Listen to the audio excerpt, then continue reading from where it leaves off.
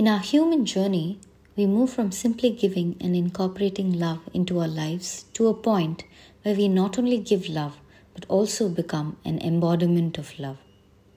It's a transition where expressing love becomes an innate part of who we are, woven into the fabric of a being and reflected in our actions and interactions with others. Consider this situation. A person who initially shares love through kind gestures and words. As they progress in their journey, love becomes more than just actions. It becomes an integral part of their character. They don't merely give love, they embody it, and their every action naturally radiates a genuine sense of love and compassion towards others. This transition exemplifies the evolution from offering love to becoming a living expression of it.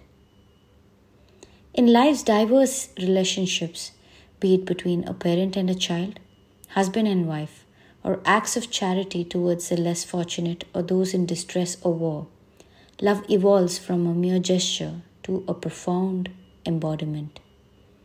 This transformation is not confined to human connections alone, but extends to unspoken bonds such as the devotion between beings and their masters.